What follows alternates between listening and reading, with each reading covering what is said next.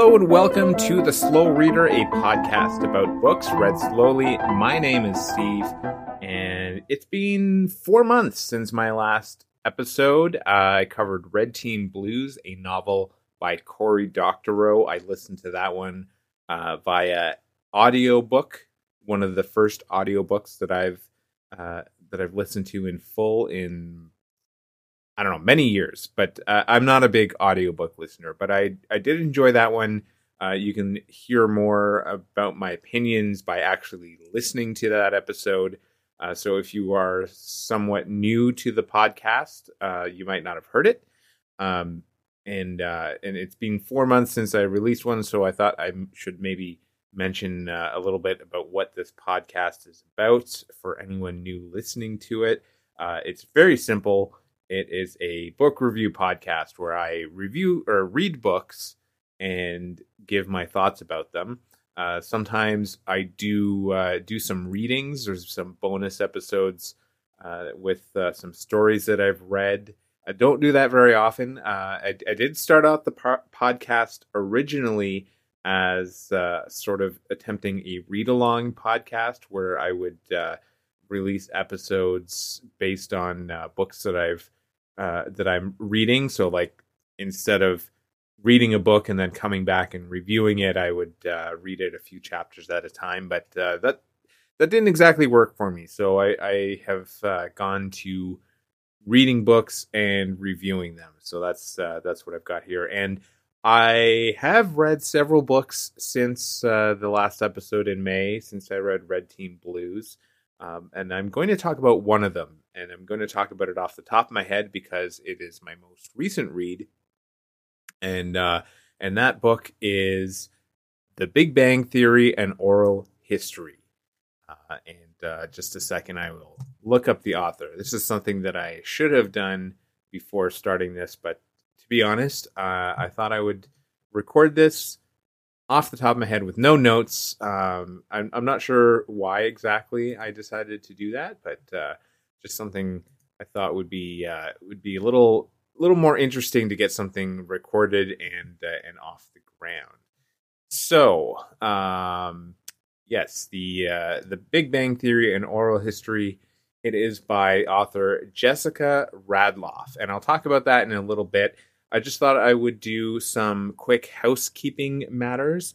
You can find me on Twitter at Stephen_G, or I guess that's X is what it's called now. I'm on Blue Sky at SR Gower. I'm on Mastodon at SR Gower, and Threads as well, probably at SR Gower. I'm not sure what my handle is on Threads, but you can use all those methods to get in touch with me. And if you want to look at previous episodes, I suggest you go to slowreader.art.blog.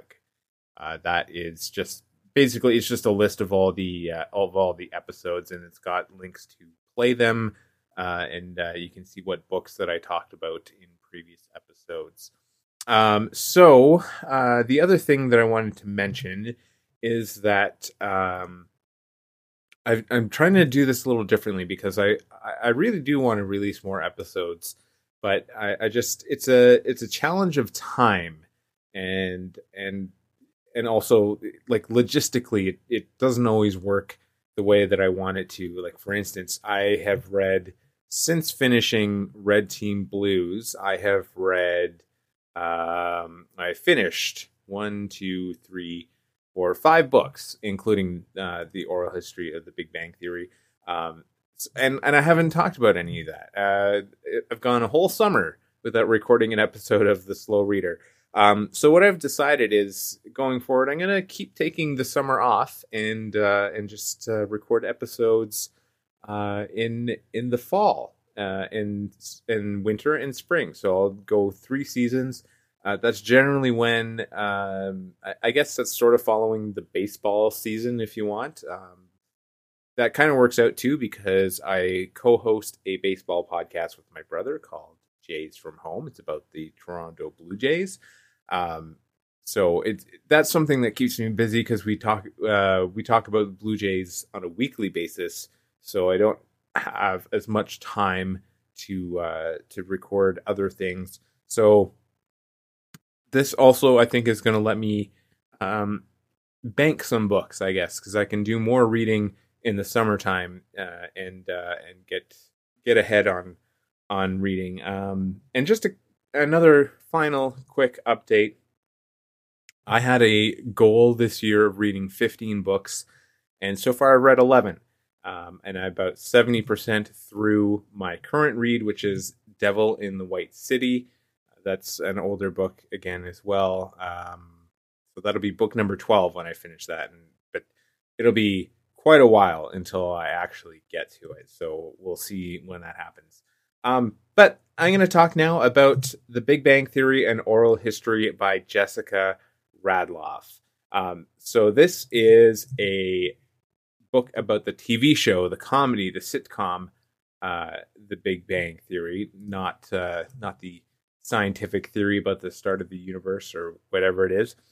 I enjoyed this book. It's basically like a long form oral history book, magazine article that you'd read online. There's usually you'd read something about like directors and actors talking about a movie or something. So that's basically what this book was. It was the cast and crew of The Big Bang Theory talking about their time on the show. I think there were 11 seasons. It ended in 2019. So I thought maybe I'd mention a little bit about how I got into The Big Bang Theory and why I decided to read this book. So when it started, which I think was like 2007, 2008, I can't remember.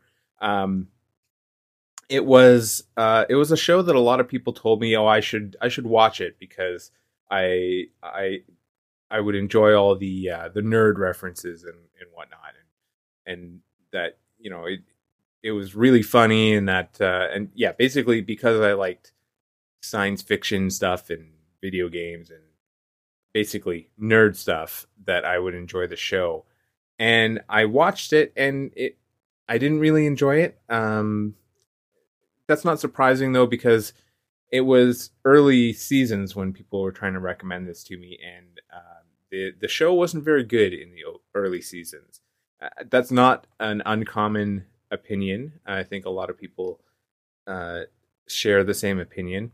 But back in 2019, I decided, or maybe I stumbled upon the series finale, and I watched that thing. It's basically a 2-part episode. They have they showed it in a 1-hour time block, and what they did in the first episode was they did a previously on The Big Bang Theory, and it was a recap of the entire show. So they had like highlights and various moments of the show that they thought, to help catch you up on what you might have missed. And that was very clever that they did that, because that made me want to then go back and watch through the series, because the moments that they showed actually seemed kind of interesting. And I did like the finale quite a bit. You didn't really need to know anything about the show to really watch and enjoy the finale. The characters are all basically archetypes. You get the general idea, but by watching the show in its entirety, you get the story that, I know it's a sitcom and things kind of reset every week, but in modern times, even with the sitcom, you get character development. And one of my favorite examples is the character of Howard, who goes from a completely disgusting character in the first few seasons to actually being somewhat likable. He's still not my favorite character, but so anyways, I ended up watching through the series. I don't remember all the episodes all that much, but it doesn't matter, because you tend to see the same episodes on TV every time you throw on a rerun. I don't know how that works, but it just does. So I enjoy it. It's like I said, not very good in the early seasons, so I tend to skip those if they're on reruns. But as the book establishes, once they got into season 6, that's around when the show got really good. But one thing that is mentioned repeatedly by a lot of people associated with the show, and including people like Bob Newhart, who was a guest star several times, and Mark Hamill. They all remarked on how brilliant the show was, and I personally, I don't think that the comedy in the show is all that much. Like, I wouldn't label it as genius comedy. I mean, it's funny in places, but it's not like, I don't know. I don't call Arrested Development genius or brilliant, but like I would consider Arrested Development a more funny TV show than The Big Bang Theory. That's just the reality of sitcoms and the production realities and necessities behind sitcoms. That's just the way they work.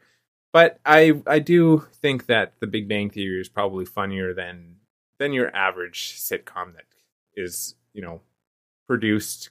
Maybe he dies after a few seasons or something. So it is enjoyable, but I don't think it was as crazy good as the book makes it sound. But going back to the book and not talking about the show, one of the things I really liked about the book was that it gave you a very transparent look at the show. The cast and crew gave author Jessica Radloff like amazing access. I think I can't remember which actor it was that she spent so much time with, but she mentioned there were a few people where she was on Zoom for hours and hours talking about the show. You got some really great insight about how the show was put together, which is, I thought that was really cool. Like, especially reading the stuff from the prop master, finding out that they actually ate food on the show, which I thought, in all Hollywood productions, TV, movies, the actors just fake eating, but they actually had food prepared for them that they ate. And the only actor that did not eat food while filming would have been Jim Parsons as Sheldon, because he had so many lines and words to say that he couldn't actually eat on camera. And other things like little production touches that I enjoyed were realizing that the stage actually had two levels. There's little things like pictures on the fridges that they put up over the years and that kind of thing. I thought that was really cool. And just the stories from the actors were pretty good. The one drawback was that in the first few chapters, it seemed like some of the stories were being told a few different times, just differently from the same people, which seemed a little, that was a bit of a drawback for me. But I think there maybe some editing was missed there. But finding out the stories of things behind some of the more popular episodes, that was really enjoyable. So I gave this book 4 stars because I did really enjoy it, and it was a quick read, and I don't think I would read it again, but I would recommend it for other people to read, only if they enjoyed the show The Big Bang Theory, or at least want to know a few more things about what was actually a pretty big cultural phenomenon. You can't really deny it, even if you don't like the show. It was a very popular show, and won Emmys. I think Bob Newhart won an Emmy for the very first time in his career for his guest starring role in this show as Professor Proton. I think that was his name. I think that episode was on last night on reruns, actually, when I was watching. But yeah, it was a good book, very informative, and I got lots out of it, and I think it was well worth your time. If I had purchased this book, I would probably donate it to a little free library, but I borrowed this from the real library and read it as an ebook. I do recommend reading it. Like, if you get the ebook, read it on something like a tablet so that you can get the full color pictures. I preferred reading it that way than the hardcover book, because I feel like I think this book is fairly big and it would be hard to lug around, and I'm glad that I got the ebook version instead of the physical copy. But yeah, this was a good one. So more episodes to come. I can't promise when the next episode will be, but I do have some books that I've read that I will cover. I just need to find my notes about them again and put something together, because I'm not going to do an impromptu episode like this every week or every episode every 2 weeks, every month, whatever. I don't know how often I'm going to do this, but I don't always like rambling on like this because sometimes I feel like I am probably repeating myself just as much as maybe Jessica Radloff did in the book, and repeating the stories from the cast. Nice little callback for me there. I actually did something smart while rambling. So yeah, you can. I'll have all the links to my social media, so you can contact me, and also my links to Goodreads and Storygraph if you want to see some of the stuff that I'm reading and have read, and if you want to get in touch with me there. So thank you for listening to The Slow Reader, and we'll see you next time.